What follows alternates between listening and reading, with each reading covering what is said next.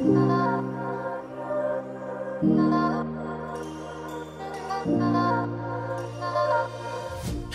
right, everybody, welcome to Studio B. I am your host, Pastor MDH. Thank you for joining us here on the set again.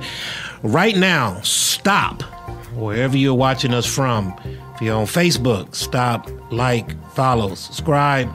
If you're on YouTube, there's a little bell to the right of the subscribe. Make sure you click that so that you'll be notified every time we go live, every time another episode is dropped. And remember, wherever you are watching us from, listening from, Spotify, Pandora, YouTube, wherever it may be, you can find Studio B wherever you can access every other podcast from.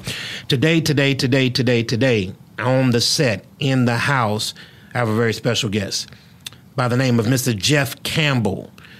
We affectionately know him as Deke here at the Church of Bethel's Family, but he is Mr. Jeff Campbell. Mr. Jeff, how you doing today, sir? Doing good, sir. Doing good? Life's treating you good? Yes, sir. Absolutely. Man, I'm looking forward to this conversation, brother. I will tell you that I've admired you from afar. Awesome. I see the way that you hold yourself, man, and I've been very impressed over the years. And, Doc, I just appreciate the way that I see from an external point of how you're taking care of your business. So I'm excited about this podcast today. So Mr. Jeff served in the Navy for 24 years. That's right. Navy Reserves. Navy Reserve for 24 years. Yes. And you just recently celebrated 34 years of marriage. Absolutely. Yesterday, as a matter of fact. You want to give a shout out to her? Don't get yourself in Love trouble. You, baby. Love you. You got one son named Jamar, who's also in the Navy. That's correct. He's a recruiter. He's a recruiter in the Navy, and you have also 3 grandkids. Absolutely. I call them little girl, baby girl, and little Buddha. How you enjoying that granddad life, man? It's beautiful, man. It really is, because I get to love them and then send them back home to mom and dad. Send them home. All this later, man, grandparents are in a good position, Absolutely. man, because it's the reset button for them. Yes. So they get to do everything that they didn't do with their kids. They get to do them with the grandkids, pump them up with sugar, send them back home, and enjoy life, man. That's Absolutely. a wonderful thing. You're also an entrepreneur. Tell us a little bit about your business. Well, I am an independent auto appraiser / adjuster. And I've been doing that off and on now for maybe 2 or 3 years. Actually, I'm semi-retired. Worked for State Farm for 29 years as an adjuster / appraiser. And just decided to take a leap of faith, man. And stepped out, and God has been blessing ever since. So you were with State Farm for how long? 29 years. Wow. And just turned in my resignation one day, and the rest is history. So you know the importance and the value of insurance. Absolutely. Wow, that's a whole nother conversation. Yes, it is.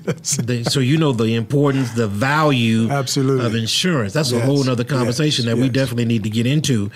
But Jeff, I wanted to talk to you today, man, because we're coming off of this series where I had 4 African American women here who were highly successful in their fields of endeavor.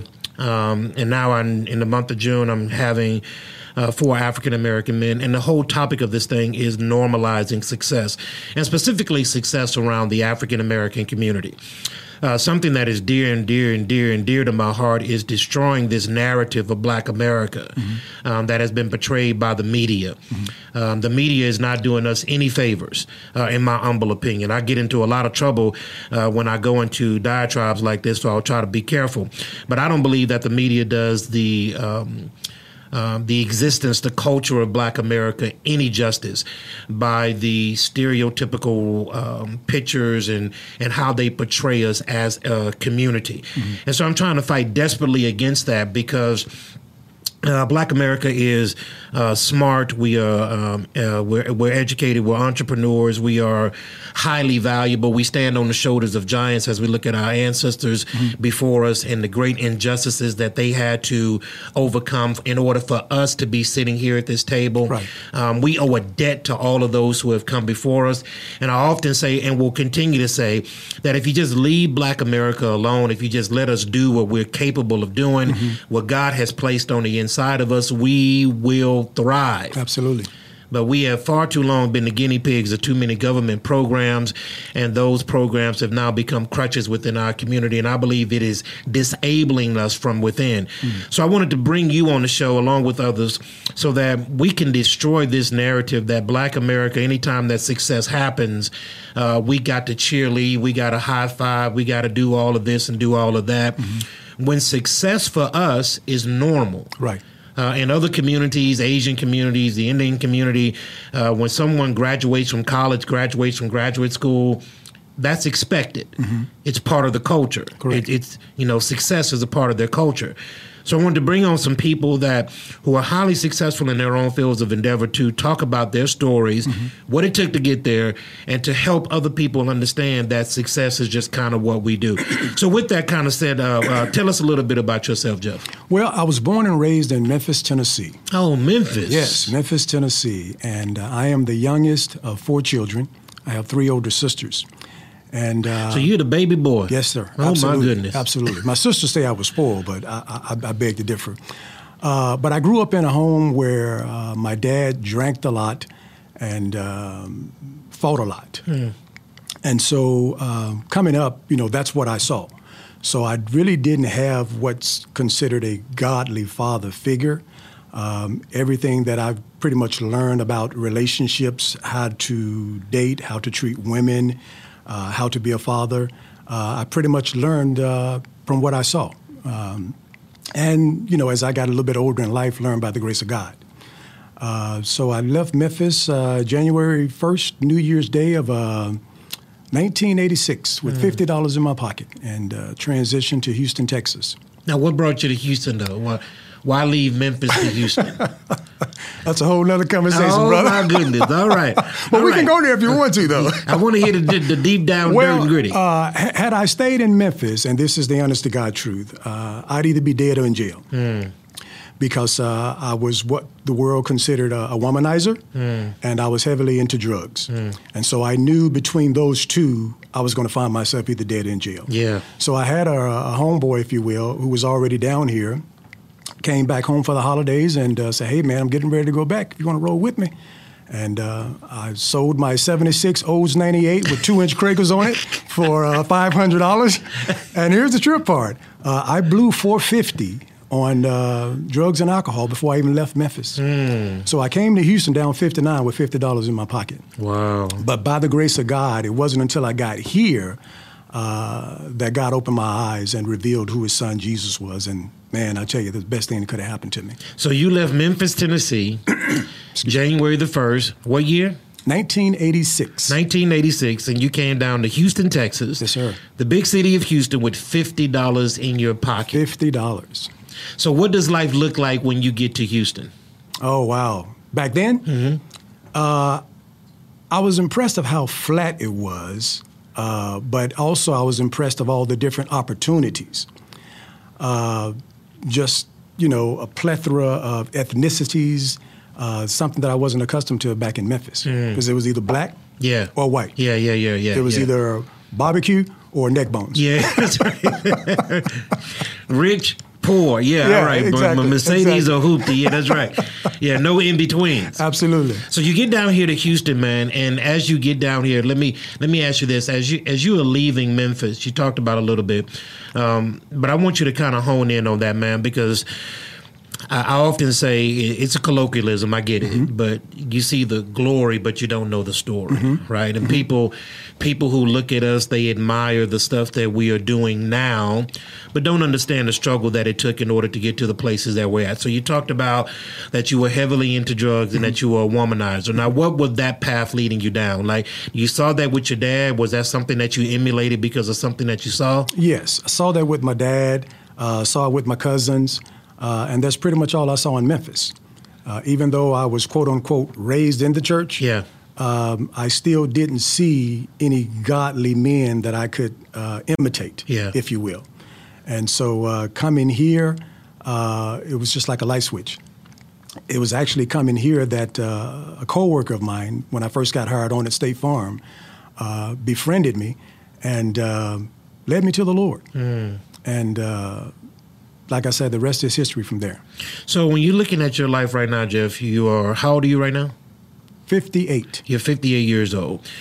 It would be fair to say that life has had its peaks and its valleys. Absolutely. Right? Its Absolutely. ups and its downs, the highs and the lows. Yes. You've done the Psalm 23, yea, though I walk through the valley of the shadow of death. Absolutely. You've been in the valley many a times. Yes. So, but what were some of the earliest visions that you had of your life? Like, what did you see yourself doing early on in life? Well, to be perfectly honest, my desire and dream was to do 20 years in the Air Force and retire at 38. Unfortunately, I could not pass the ASVAB test for the Air Force, so I ended up joining the Navy Reserves. And the reason I joined the Navy Reserves was because I had a full-time job back in Memphis working for the Social Security Administration. And so they had a stay-in-school program whereby, okay, if you stay in school, you can keep your job, and we'll allow you to go to the reserves. And so they allowed me to do that. But that was my desire, was to do 20 years in the Air Force and retire at 38. So that's the ultimate vision that you had of your life now. As you look at your dad, as you look at your mom, you got your three sisters around you. Like, what were they doing? I know what your dad was doing, but what type of models did you see in your sisters and in your mom? Like, what was driving you to go to the Air Force? Why the Air Force? Of all the things that you could have done, why the Air Force? That's a good question. The reason I wanted to go through the Air Force because one of my youngest twin sister was dating a young man who was in the Air Force. And I just looked up to him, even though, he was, out in the world doing his thing. I still admired him. And so just like the way the uniform looked on him and everything, and he was clean cut. And, by the grace of God, my mom always kept me sharp. So, that just kind of been passed down to me. But that's just one of the things that impressed me, and just had a desire to join the Air Force. But looking back on it, I'm glad it didn't happen that way, because being in the Navy has allowed me to journey to some places I would have never been to had I not been in the Navy Reserves. So when you're looking at your life coming up in Memphis, I got a lot of friends that are from Memphis, so I've never been to Memphis personally, but I got a lot of friends that are from Memphis. We got a dear member here that is a part of that Memphis. Absolutely. You know who I'm talking about. So Absolutely. I've heard a lot about Memphis, but I also know that Memphis has some struggles. Like every city, no matter where you go, no matter where it may be, has some particular struggles, some more than others. But what are some of those early challenges in your life that you faced that kind of defined who you are? Like, what's the lowest point of your life, and what did that do to get you where you are right now? I think the lowest point of my life was, believe it or not, I can still remember the sanitation strike in Memphis. Wow. When Dr. King came. I think I may have been 5 or 6 years old, believe it or not. Oh, you remember that? I still remember that. And there were fires everywhere. And I saw how the National Guards came in and had to keep order. And it didn't matter whether you were black or white. They took out the batons and kept order. But even after that passed over, it was still a struggle just growing up in Memphis, because you had drugs everywhere. And so I knew that this is not the lifestyle that I wanted to continue on. And so just had to make a decision one day when the opportunity presented itself to get out of there as quick as I could. So Memphis has quite a history. It does. Quite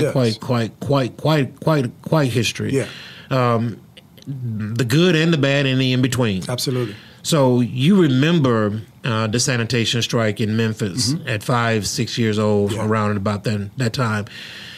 What else is going on in Memphis around that time that you can recall? Obviously, there's still widespread racism. Now, did you personally experience that as in Memphis? To be perfectly honest with you, no, I have not. And I can honestly say, even to this day, and it's only by the grace of God, that I've never personally experienced any form of racism. Now, hold on. Personally. Hold on. Because now you know you're going to get some flack for that. I know I am. Because I, Jeff, have the exact same testimony. In 48 years of living, I cannot recall times where I have had someone of a different ethnicity hold me back because of my color, because of my religious beliefs, because of where I live, because of the X, Y, and Z. I don't have any personal stories. Right. Personal stories. Right. Within my framework. Right. Of racism and how racism held me back. Now, that does not mean that we don't acknowledge Exactly. and fully understand that racism exists and that it was prevalent and that it is prevalent. Right. But there's no personal experience that I personally, Marcus D. Holman, can account to. Now, that's not saying my mom, that's not saying my grandmother, that's not saying any other people that I know. But for me personally, and you coming up in Memphis, of course, you're right there in the thick of it. Right. So you've never personally experienced that. Now, did you see any of that in your offsprings, in your mom, in your dad? Did you see any of that going on around you? I did see it coming up. In fact, there was a family trip that we were taking down to Leland, Mississippi, to visit some other relatives. Wow, so you go from the front into the fight. Absolutely. And so it was late at night, and so we were pulled over by the Highway Patrol, who obviously were white. And, back then, I don't know if, my uncle was speeding or what have you, but anyway, we got pulled over, and I literally saw them beat him with a baton. Not to the point of death, but still, it did some damage. That was about the only form that I've actually saw, if you would use the word personal, that was that close to me. So as you're looking at the landscape of what's going on right now, we're in a very, very difficult position. I think a lot of this stuff, man, is let me say this from a 30,000 foot view before we get into the weeds. We're in America. You have been blessed enough by joining the Navy Reserves to travel to different places, to see different cultures, to see different people, to see many different walks of life. Would it be fair to say that that has enhanced your life by you traveling to different places and seeing different things? Would that be a fair assessment? Absolutely, absolutely. So we're living in America, the United States of America, that has a very checkered past. America and the original, I hate to use that word that is so prevalent right now, it's a catchphrase, the original sin of America is slavery. But America has a very, very checkered past.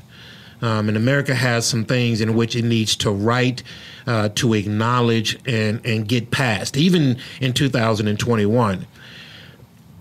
But we're in a place right now to where I don't even think our ancestors have been. To where when I'm looking at my mother, my grandmother, my great-grandmother, those who experienced racism to the hilt, KKK, burning crosses in the yard, lynching. My grandmother actually told me of a time that she saw somebody hanging from a tree. So those days, my grandmother was alive at the time of Emmett Till. She remembers that. She remembers white water fountain, black water fountain. She remembers going to the back of the restaurant to get the food. And even though my grandmother was a waitress, even when she was serving her own family, she couldn't give them food out of the front door. They would still, even though she worked in the restaurant, would have to get the food from the back.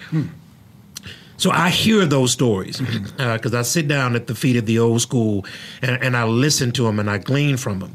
But I think even right now, we're in a position to where they have never been in, where they experience, Jeff, the real racism with real consequences. The fire hoses, the German shepherds, all of those things that they had to experience. When trying to go and register for vote, tell me how many jelly beans are in this jar. Tell me the judges and the names of their kids of every judge in the county, right? That kind of racism is what they experience. The kind of racism that we're talking about right now in 2021 is not like that. And this is why I push back against culture, against the narrative, against the media, against what we are being propagated to, because I believe what is happening is they want to fan the fire, fan the flames. So as you are coming up in Memphis, Tennessee, you're seeing all of this stuff. This is the heartbeat of where many would say the heartbeat and the birthplace of civil rights, with the sanitation strike, Martin Luther King. As you are seeing this in your own life right now at 58 years old, how do you bridge then to now? Do you see similarities? Do you see the same oppression, the same vitriol, the same hatred that existed back in the days of Memphis, 5 years old, sanitation strikes, and the like? Do you see correlations right now in 2021 as you did way back then? I can see some similarities. Excuse me. And I will say this, though. Progress has been made. Thank God for that. Because, 30, 40, 50 years ago, it was uncommon to see a black man and a white woman together or vice versa. But you see that now, and, it's not a big deal. But as far as it still being the same in terms of somewhat trying to oppress, you see it now from a corporate standpoint, whereas the CEO or the HR department has the decision or the power, if you would, to keep you down based on the color of your skin if they so choose to. But one of the things that I've learned, and I've learned this even since being here in Houston, that nothing can keep me down if I make my mind up that I'm going to succeed and that I'm going to be a success. And so that's the progress that I think we've made. And I think that as a nation and as individuals, if that's something that we can just purpose in our hearts and minds, that I'm going to succeed, I will succeed, and I am a success, then it doesn't matter who has the authority or who has the power. You can be as successful as you choose to be. And so who's in and I would ask you this not from a rhetorical standpoint, but from a real question. Who's in the driver's seat of that success? Who ultimately decides how far I go? I do. You do. I do. And in that, as we acknowledge, it would be remiss for us to sit here at this table at Studio B and say that racism, prejudices, biases do not exist in the commonplace, the workplace, in the church place, or whatever place. Right. It's everywhere. Right. My admonition, though, Jeff, is, racism has been here since the beginning of time. The Bible talks about racism. The Bible talks about classism. All the isms that we are dealing with right now, we can find that in the Word of God. So racism and all of the isms of the world is nothing new. Right. We understand it from a black perspective of how they have intentionally targeted us as a people group, unlike any other people group that have ever walked through America. That's a conversation that we need to have, that we need to train up our children to understand about. But my question is, if ultimately, as we're looking at success, and ultimately that's what everybody wants, is some form of success. Now, we got to define it according to the person. The ultimate person that sits in the driver's seat of that success is you. One of my great, I hate to call him a mentor because I've never met him, but I draw from this well of wisdom a lot, is Dr. Martin Luther King Jr. Dr. Martin Luther King Jr. got a PhD at the age of 26 in a segregated South. He was the president of his all-white class.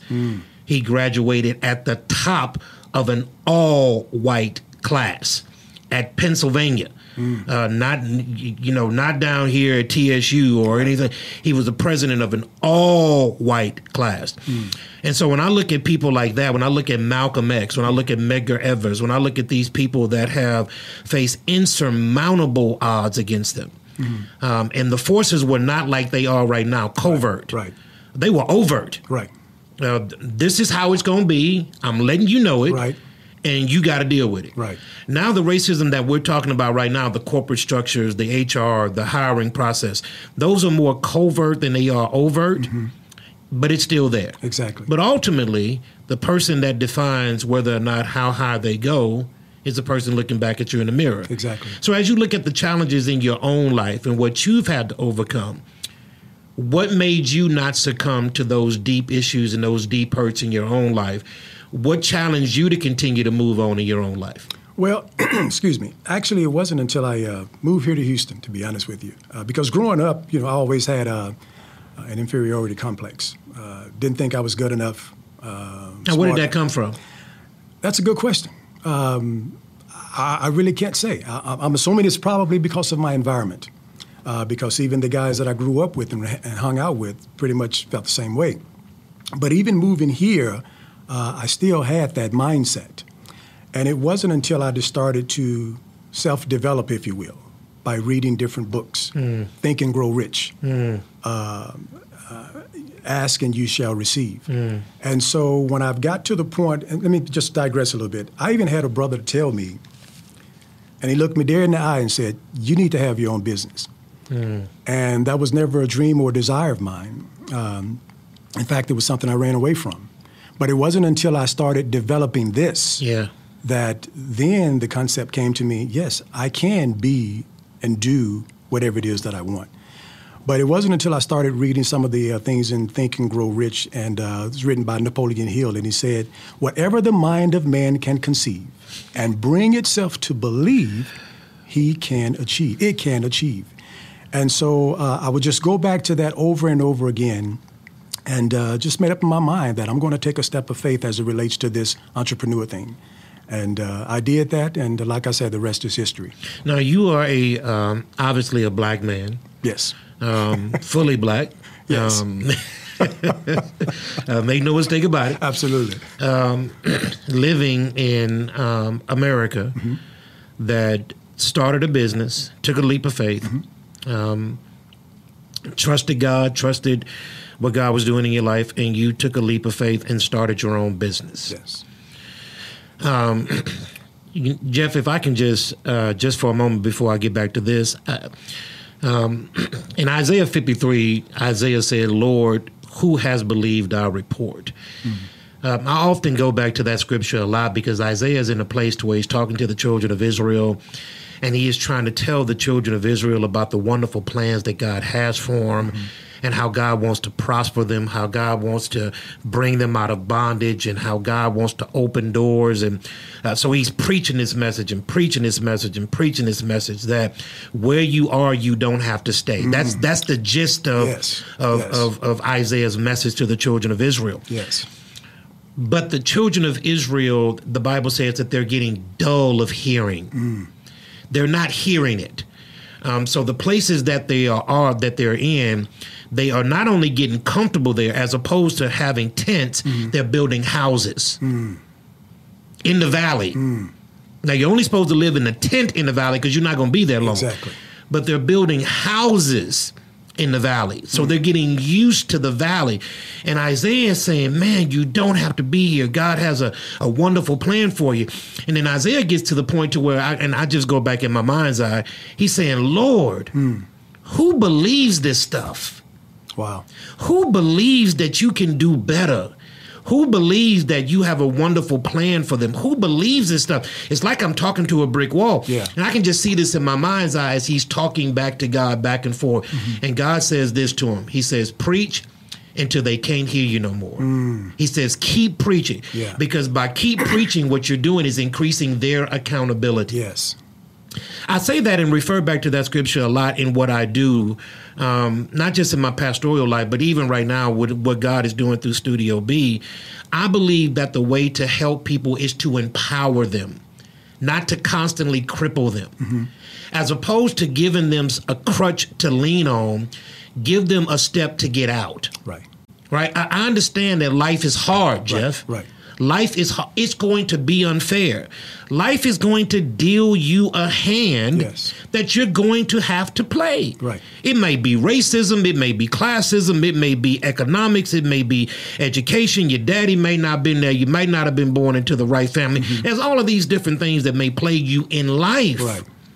But you don't have to die there. Absolutely. Absolutely. You don't have to die in the valley, Jeff. Absolutely. No matter where you are, you can get up there. And my constant encouragement to Black America is, yes, things have been rough for us. Yes, man, we didn't start out so well in 1619 Plymouth Rock. Yes. Yes, we were treated harshly. We were treated unfairly. Yes, the deck was stacked against us. Yes. Our ancestors, our great-grandfathers, great-grandmothers had to go through hell on earth, slavery, rape, all that stuff that they had to go through. But they persevered in order that the door may be kicked open for us. Absolutely. And with that, Jeff Campbell, we, this generation, has to do something with that sacrifice. We have to do something with that sacrifice, Jeff. We can't continue to go around and beat the same drum that life is hard. Right. It is. Absolutely. But now what?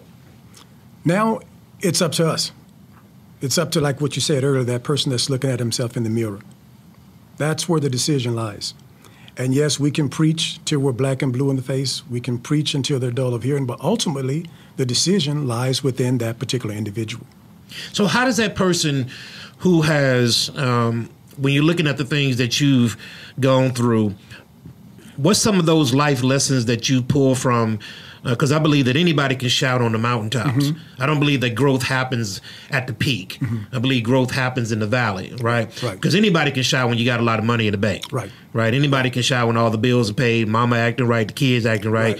You know, everybody's good. Everybody can shout on God. But I don't believe that that's where life's valuable lessons are learned. As you're going through and looking at the valleys in your life and you're tracing back how God brought you through, what's some of those life lessons that you're pulling from the valley? Well, the main thing is, regardless, and you alluded to it previously, regardless of my environment, regardless of how I was raised, regardless of what mama and dad of them did, I don't have to let my past define me. I don't have to let my failures define me. I can get up, strap my boots up, and make a difference in my life personally so that I can ultimately make a difference in somebody else's life. In fact, I saw something this morning on social media. It gave the acronyms for FAIL. First attempt in learning. So even though I failed, that does not define who I am. That's a good word. I am not a failure just because I failed once. That's a good word. And so that's what you have to do. You have to continue to persevere. You have to continue to press on. But I agree, it is incumbent upon us who have gained, quote unquote, success to come alongside and to mentor and encourage those who are along the same path that we're on. So with people like yourself, Jeff, people that I know within my circle, the reason why we're putting people like yourself here on the podcast is to spotlight people that are not void of problems, are not void of issues, are not void of struggles. It's not that our life is the yellow brick road and that we skip along, you know, singing Kumbaya every day. Every day we are faced with the same challenges that everybody else is. I believe what makes a person successful is what they do with the challenges that they're faced with. Okay, I believe that's what makes success. Success is not necessarily having $1 million in the bank. It's not living in River Oaks or all these other things, driving the nicest car and all that other good stuff. Success is a lot of times what you do with the opportunities that are presented with you. Absolutely. You know, Martin Luther King said, going back to that sanitation strike, he said, whatever God has called you to be, if he's called you to be a trash sweeper, sweep that trash so well so that the angels in heaven would look down on that street and wonder who cleaned those streets. Right. So he's saying be a success. Success is not the CEO on the 50th floor. It's not the guy driving the Bentley. It's not the people that you see on TV winning all of these awards. Success is defined by the number of obstacles that you yourself overcome. Absolutely. Right. And so as we continue to try to push this narrative, and Jeff, brother, I believe that they are intentionally, and I say they, not being able to put my finger on a particular person or a particular group, but I believe that there is a narrative out there specifically aimed against the African American community. African Americans, for our inception in this nation, have been the guinea pigs of many different programs. Right? They've bounced stuff off of us. Right. But we are the key. Correct. We are the key. We own our own destiny. We own our own destiny. And for me, as I sit back and I look at people like you, I look at people like that God has placed in my life, Pastor August and such, and I see people that have overcome tremendous challenges and have gone on to take care of their families. They're loving their wives. They're loving their kids. They're productive members of society. Right. But they've overcome challenges upon challenges upon challenges. And I believe by us overcoming that, we honor the legacy of our great grandfathers, great grandmothers. Absolutely. So I'm not saying, and we're not saying, at least, and I don't want to speak for you, but I'm not saying that the struggle in life is not going to be difficult. Right. Jeff, I'm not saying that in 2021 you're not going to encounter a racist. I'm not saying that you're not going to encounter somebody who doesn't like you for no reason other than they don't like you. Right. Jeff, I'm not saying that you may go and fill out an application and there be somebody on the other side of that desk that doesn't like you and does not want to hire you. That just may happen. Yeah. But if that's where the road leads you, find a way around that. Absolutely. Somebody came to you and said, man, you need to start a business. Yeah. A black man in America. Yes. Said, you need to start a business. And Jeff Campbell, even though that was not part of your overall vision, as God began to work in and through your life, helped you to start a business. Absolutely. You are a success story. Absolutely. You are a success story, Jeff.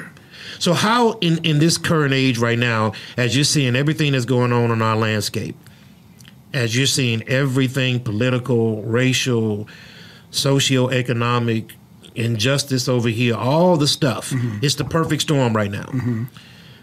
How are you feeling in this moment right now as an African-American man? Wow, that's a good question.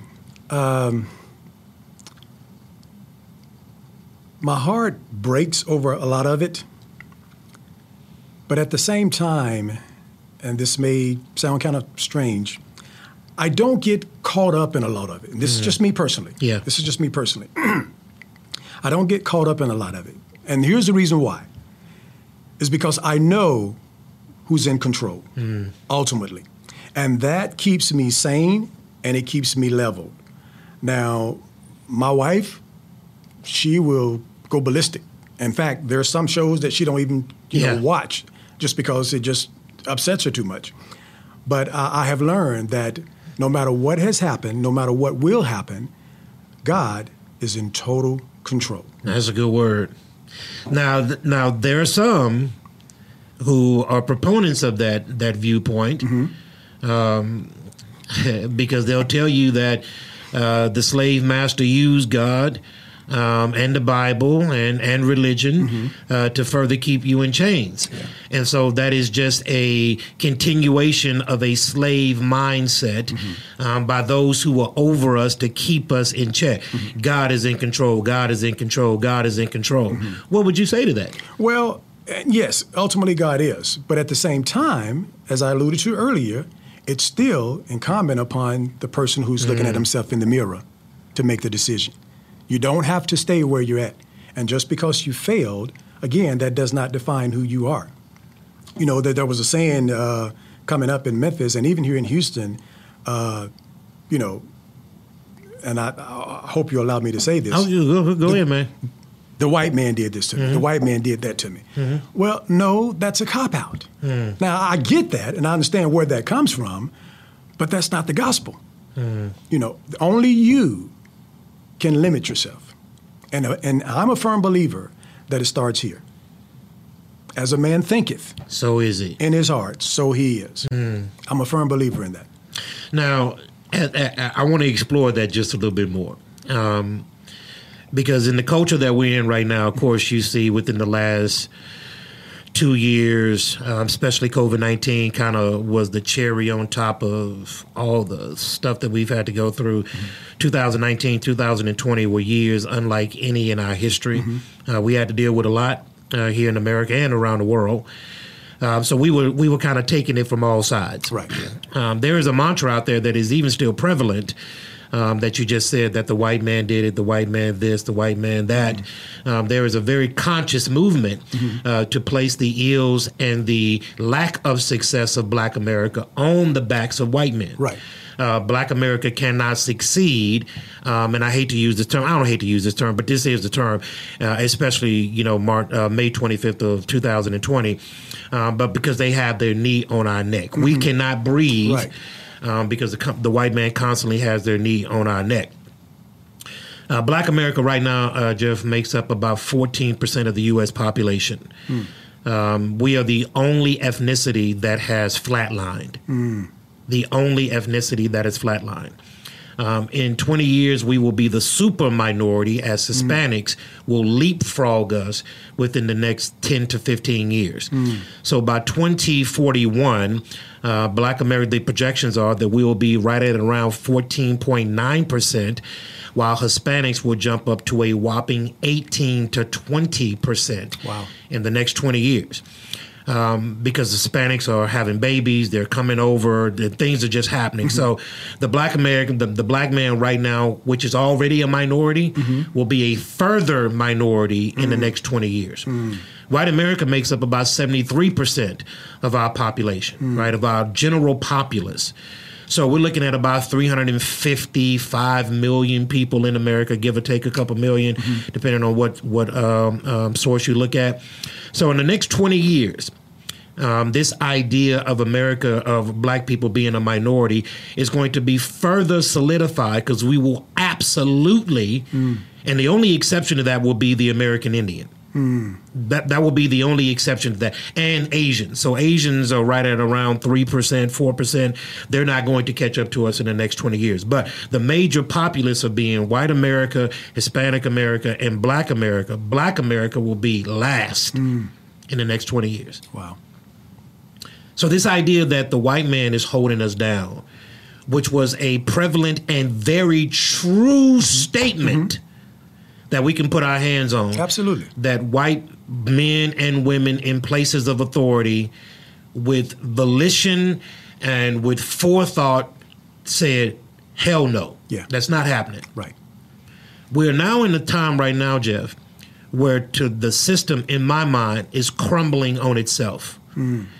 While the system is still there and it is operating effectively in many different areas, like the prison system. The system is still operating very, very well in there. Right. The judicial system. But the system is crumbling within itself because there are too many different minorities and people groups that are entering places of power. Okay?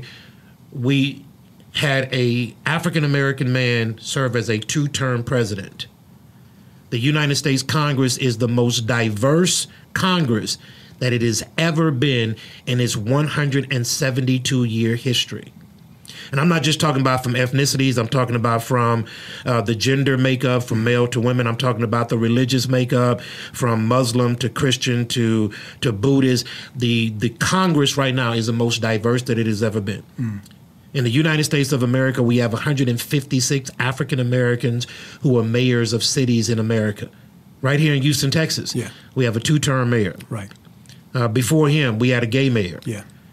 I believe that the system is crumbling within itself because there are minority groups and people groups that are entering places of power that can now start to affect the change that trickles all the way down. We just elected a first black female president. Vice president. The third person in line for the president is a woman. Yeah. So the system right now is crippling itself from within.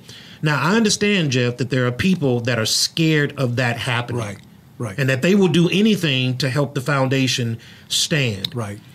But what we have to do in order to tackle this problem is, first of all, address it. And then, as you said, the person looking in the mirror says to himself or to herself, today, this is what I'm going to do. Yes. I know that this Tuesday, I'm going to face challenges. Yes. I'm going to face some people that don't necessarily like me, don't necessarily care for me, and will do things to get me off of my beaten path. Right? I wake up knowing that. Right. In knowing that, Jeff, I now got to put some action behind it. Absolutely. So as you're looking at what's going on right now, give me some specific ways that you see that the opportunities of 2021, respectfully in our year right now, or just this time period in general, is better for the black man, the black woman, than it was 50, 60, 70 years ago? Well, we have all kinds of opportunities now. There's and especially if you look at it in this day and age right now, there's absolutely no reason why anyone shouldn't be working with the plethora of opportunities for employment. I believe the same relates to education. There are all types of programs that are in place for a young man or a young lady to go back to school and get a degree, or to go to school and get a degree, if you will. There is no excuse for us not being successful or starting our own businesses.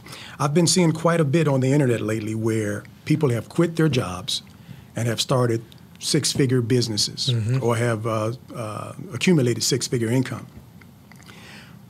But here's one of the problems that I see. We're our biggest enemy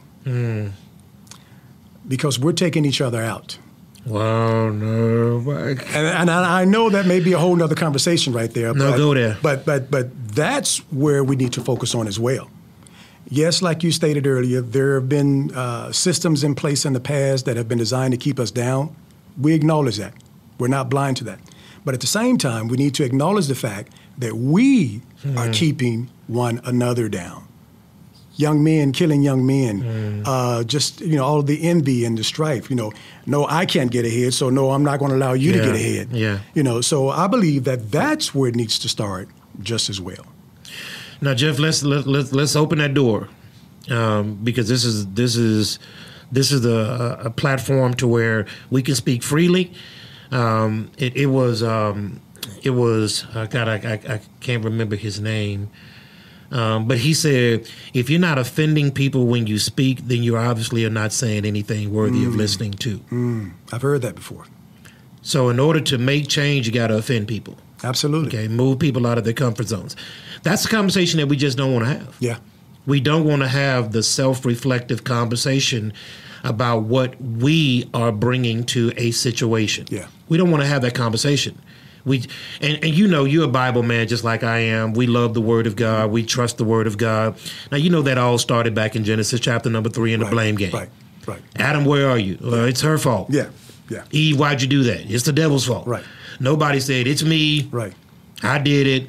Right, so that blame game started all the way back in Genesis 3, and it's all the way up here into 2021. And I believe that it's easier to do that, right? Because by blaming somebody else, what I do is take myself off the hook. Absolutely. Okay, I loose myself from the strings of accountability. But that is an important conversation to have, Jeff. And one thing that we have to be able to look at in our culture is, I'm a history guy. Ecclesiastes chapter number 3, there's nothing new under the sun. Absolutely. What has happened has already happened. Yes. There is nothing new that is happening. Yeah. So what is God telling us in Ecclesiastes chapter number 3? If you want to know what's going to happen in the future, look at what happened in the past. And so it's always good to do look backs. And as you look at our history was formed in the early days, even in the dramatic times of us coming here, was formed by community. Community. Yes.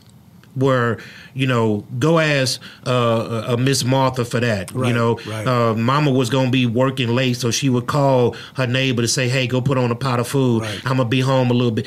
See, we were defined by community. Right.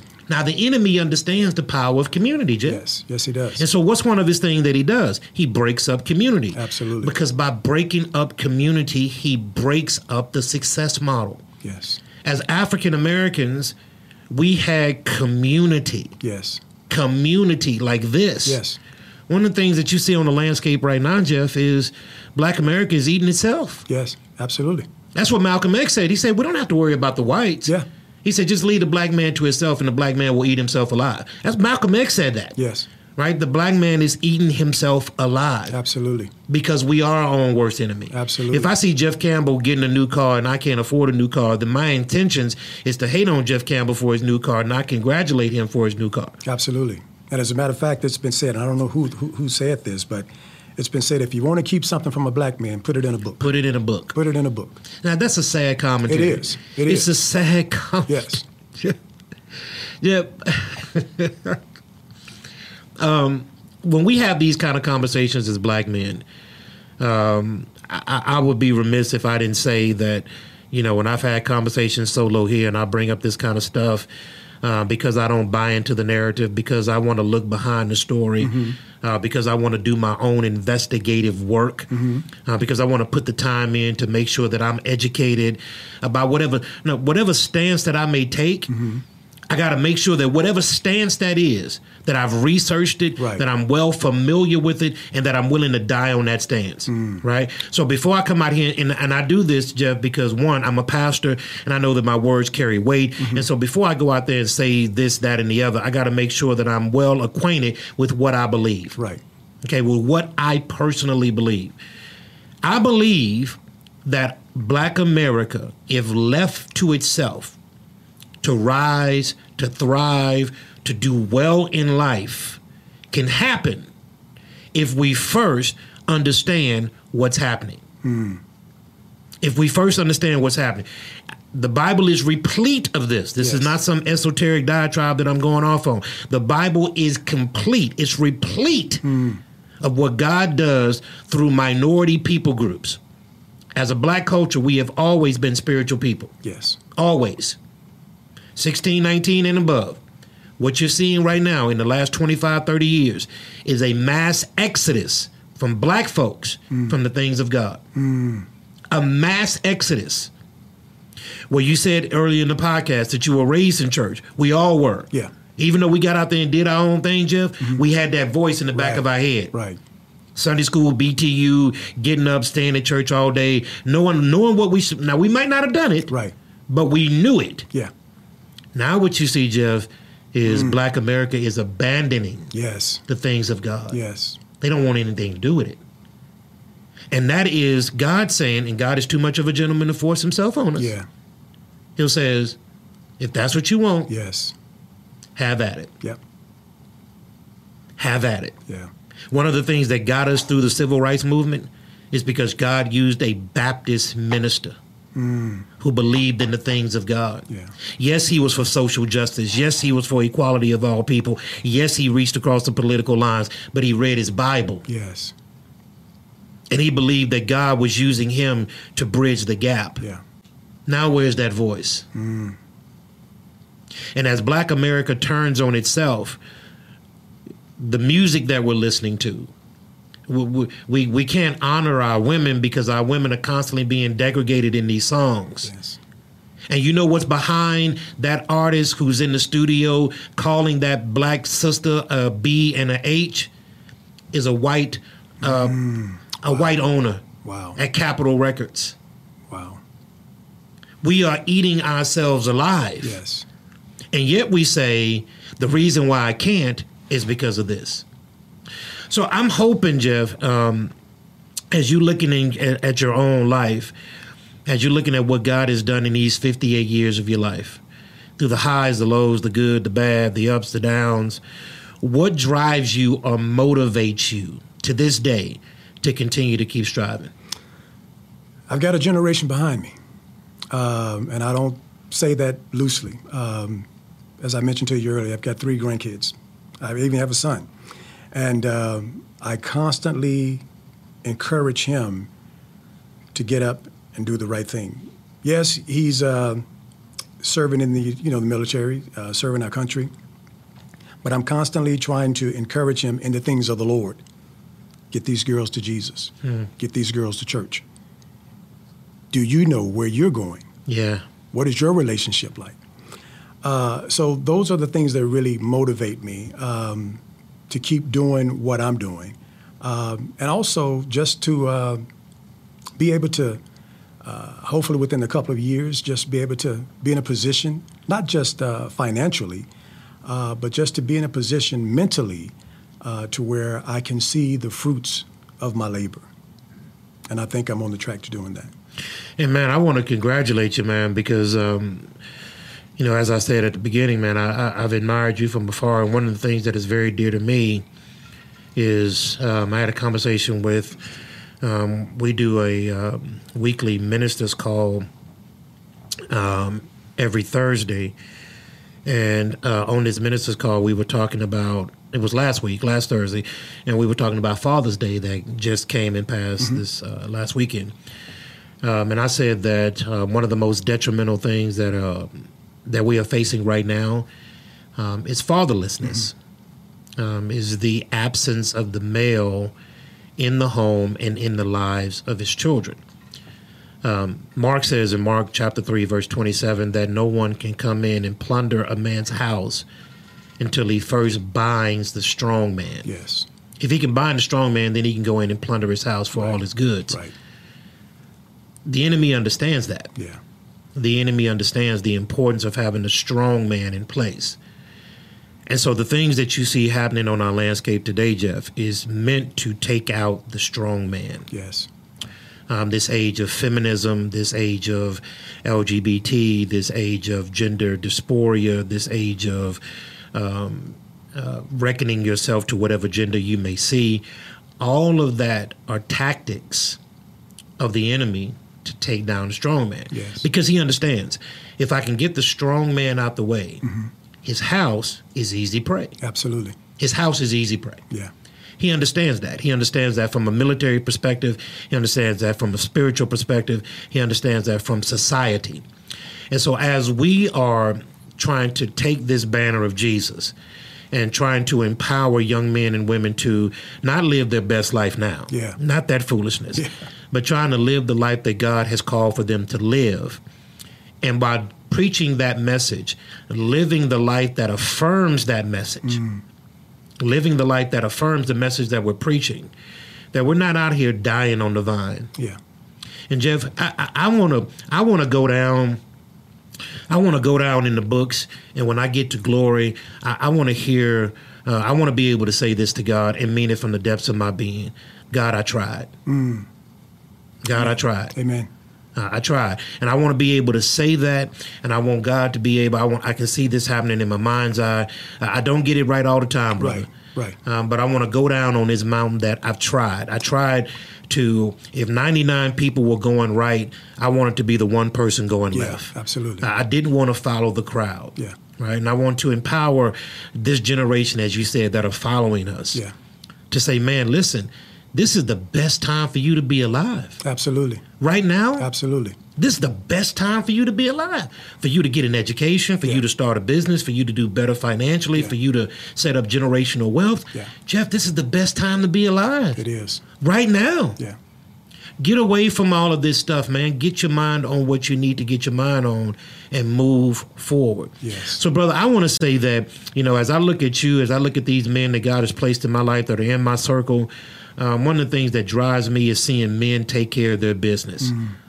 Men that don't bow down to the pressure, men that challenge the status quo, and men that will say, you know what, through hell or high water, I'm going to get this done. Absolutely. If I got to work 4 or 5 jobs, if I got to collect cans in order to make sure that this is done, this is what I'm going to do. Yeah. Because that's the generation, that's the legacy of African Americans. Absolutely. That's our legacy, Jeff. Yeah. That is our legacy. And as I look at you as a successful black man, I want you to speak to, if you got somebody right now, and the great part about this podcast, Jeff, was that we got everybody from A to Z. So from the young teeny boppers all the way to the person sitting on his rocking chair right now. Yeah. A wide audience. So from many different generations.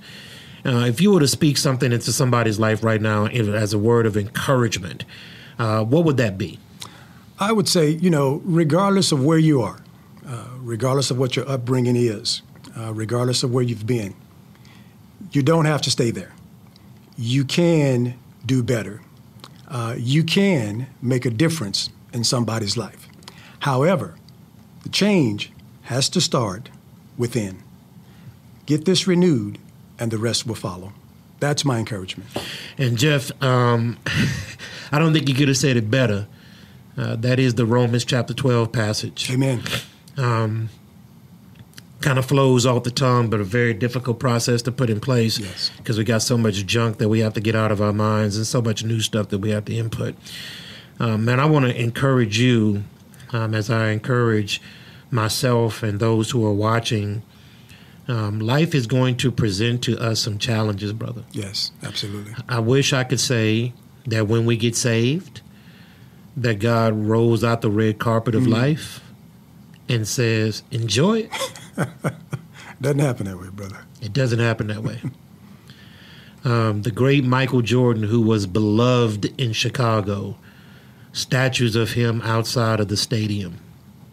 Michael Jordan could do no wrong while he was playing in Chicago. Yeah. But the minute that he put on a Wizards jersey and went back to Chicago, the same hallelujahs, the same everybody wearing 23 jerseys, screaming for Michael Jordan, now because he was playing against the home team. Yeah. Those same applause now turned into boos. And when we decide to do something worthwhile, it's going to bring with it challenges. Absolutely. Starting a business is no easy feat. Being different is no easy feat. Going back to school at an older age is no easy feat. Yes. Raising your family is no easy feat. Trying to live right in a wrong world is no easy feat. Yes. It's going to bring with it, Jeff, some challenges. But with those challenges, I believe that God equips us. Even if there's got to be some crying in the valley. Yeah. right? So, yeah, absolutely. Come on now, Absolutely. come on now, let's keep it real. Yeah. Even if there's got to be some crying in the valley, Yeah. some scratching of the head in the valley, like how did I get here in the moments kind of valley? Right. Even if those times there, Right. If what the Bible says is true, that He will never leave you nor forsake you, with the challenges that come along with doing something great, God is right there. Yes, He is. Yes, He is. And brother, let me throw this in here right quick because this is on my heart. You know, even when I stepped out in faith and started my own business, there were times that I had to scratch my head and say, man, what in the world did I get myself into? But I can honestly say that God was faithful, is faithful, and we never missed a beat, man.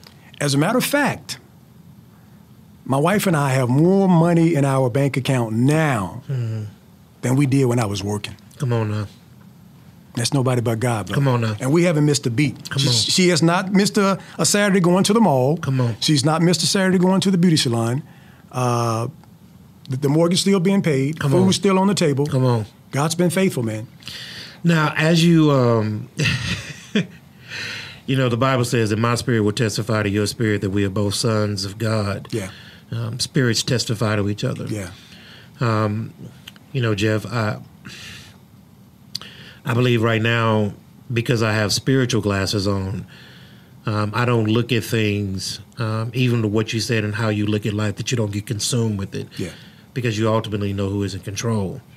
It's very difficult having conversations like this with people that don't have a God view. Yeah. It's very difficult. Yeah, I understand. Because we get caught in the weeds and the minutia of what's going on, and we're not able to see the bigger picture of what God is trying to get us to focus on. And as we try to, you know, take a step back and say, okay, this is what it is. This is the moment right here. This is the moment. This moment is bad. The George Floyd, 8 minutes and 26 seconds, that's bad. Yeah. Okay, that's bad. Yeah. The riots, the social unrest, political unrest, that's bad. That's bad. Let's acknowledge that. Right? That's really bad. That's the moment. Right. But if all we talk about is the moment, we never see the big picture. Absolutely. And so we are 5, 10, 15, 20 years still talking about the moment. Yeah. Yeah.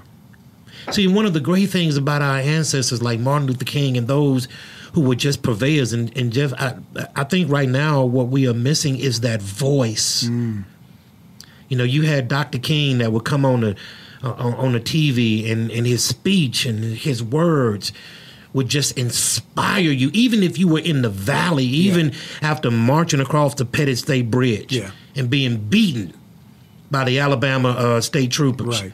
They still went home, girded themselves back up, and went out to march the next day. Absolutely. After getting beat. Because he got up and said, listen, this is the moment. Can't die in the moment. Yeah. That's a good word. We can't die in the moment. And here we are. The problem with our generation and where we are currently in our culture is that we can't get past the moment. So 10, 15 years, 20 years, we still going to be talking about the moment. And nothing has happened. Yeah. The needle hasn't moved. Right. See, in the civil rights movement, when these brothers and sisters, these freedom riders, these people they woke up every day and they had a cause in mind. They had a cause in mind. They had something greater than themselves that they were lending themselves to, Jeff, and they were even willing to lay down their life. What did Martin Luther King say? I may not get there with you. Right, right. But he had something that he was willing to lay down his life for. And that's what woke him up in the morning, even at the risk of him coming home and not being able to see his kids anymore. That infamous day that he preached that sermon was the last day that he saw his wife and his kids. Yes. We're dying in the moment. Yeah. And what we have to be able to do is to acknowledge the pain in the moment. Let's talk about that. Right. Let's not skate over that. Let's not push it to the background. Let's deal with that. But after we deal with it, Jeff, then what? Then what? Yeah. And that's the conversation that is constantly being pushed is the moment. What now? Yes.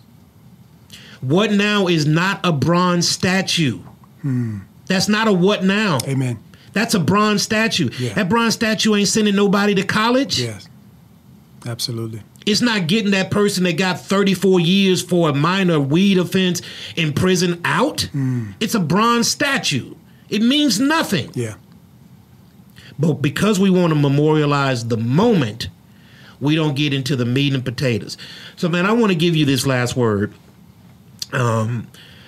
because I believe that God is doing something in the midst of our right now. God is moving. You know, God plays chess. We play checkers. Yeah. You know, God be moving stuff. Yes, absolutely. Like God be positioning himself, man, and you gotta have a God view in order to see the moves that he's making. Right. But God is doing something right now in this current generation, in this current era that we're in right now. Spiritually, what do you see God doing right now in our world? That's an awesome question, man. I believe God is saying, look, enough of this foolishness. I'm coming back. And believe it or not, that's been resonating in my spirit lately. Jesus is coming back. And so I've purposed in my heart, and I don't know if you remember now, but I came to you a couple of weeks ago about being for sure of what it is God's calling me to do. And man, you said something that was so profound. And I don't even know if you remember what you said or not, but you said, Jeff, I know that God has already showed you what it is you need to be doing. And you're absolutely right. He had. And so my responsibility is to evangelize as many people that God's allowed to cross my path. Yeah, there you go. And here's one of the tools that God has given me to do that. Because we think evangelism has to be standing on the big stage or standing out here in front of this pulpit. There's no greater time to share the gospel now than through social media. And so that's one of the things that God lays on my heart. But I believe that what God is showing us in this big picture is that, yes, you've been hearing about I'm coming back for over 2,000 years, but I'm coming back. Yeah. Because he promised it, and he's not a man that he should lie. And so God is coming back. And so as believers, as men of God, we need to be sharing that same message. And it's a message of hope, not despair. Man, that is an excellent way to end it, man, because, brother, I couldn't agree more. Those of us who love the word, those of us who believe that it's true, we understand that there's a heaven to gain and a hell to avoid. Yeah. And my fear, Jeff, is because I see this mass exodus of people not wanting to have anything to do with the church because we are preaching that message. And yes, we have to preach a message of social justice and equality for all and treating people with dignity and respect. For all of those are principles of the Word of God in which we all love. But if your soul is not saved, if you don't know Christ, then all you have is the platitudes of this world. Absolutely. And at the end of the day, it doesn't matter. I remember my grandmother, God bless her. I often, man, this woman was such a force in my life. Went on to be with the Lord now in December of 2018, but she didn't get out of high school. She died at 85 years old, and she was the wisest person that I've ever come across. My grandmother knows struggle. She knows it. And when I'm talking to my grandmother and she's telling me when I graduate and when I own my own home and I got a family, I got a wife and I got kids, and I see the joy on my grandmother's face when she says, I'm proud of you. Because she sees her grandson. My grandmother never owned her own house. In 85 years of living, she never owned her own home. But yet she's able to see her grandson own a home. Her grandsons, grandkids, her kids own homes.